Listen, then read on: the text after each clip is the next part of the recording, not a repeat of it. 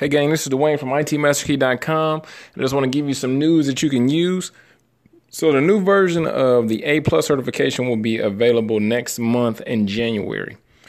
The 901 and 902, which was the older version of the A+ exam, will officially retire in July of 2019. So what I would recommend is that you get 901 and 902 qualified and certified before you don't have that choice anymore. So one more time, in January, the new version of A+ will be available. I would advise for you to take the older version before July. We got courses for both at itmasterkey.com. And other than that, I'll see you in class.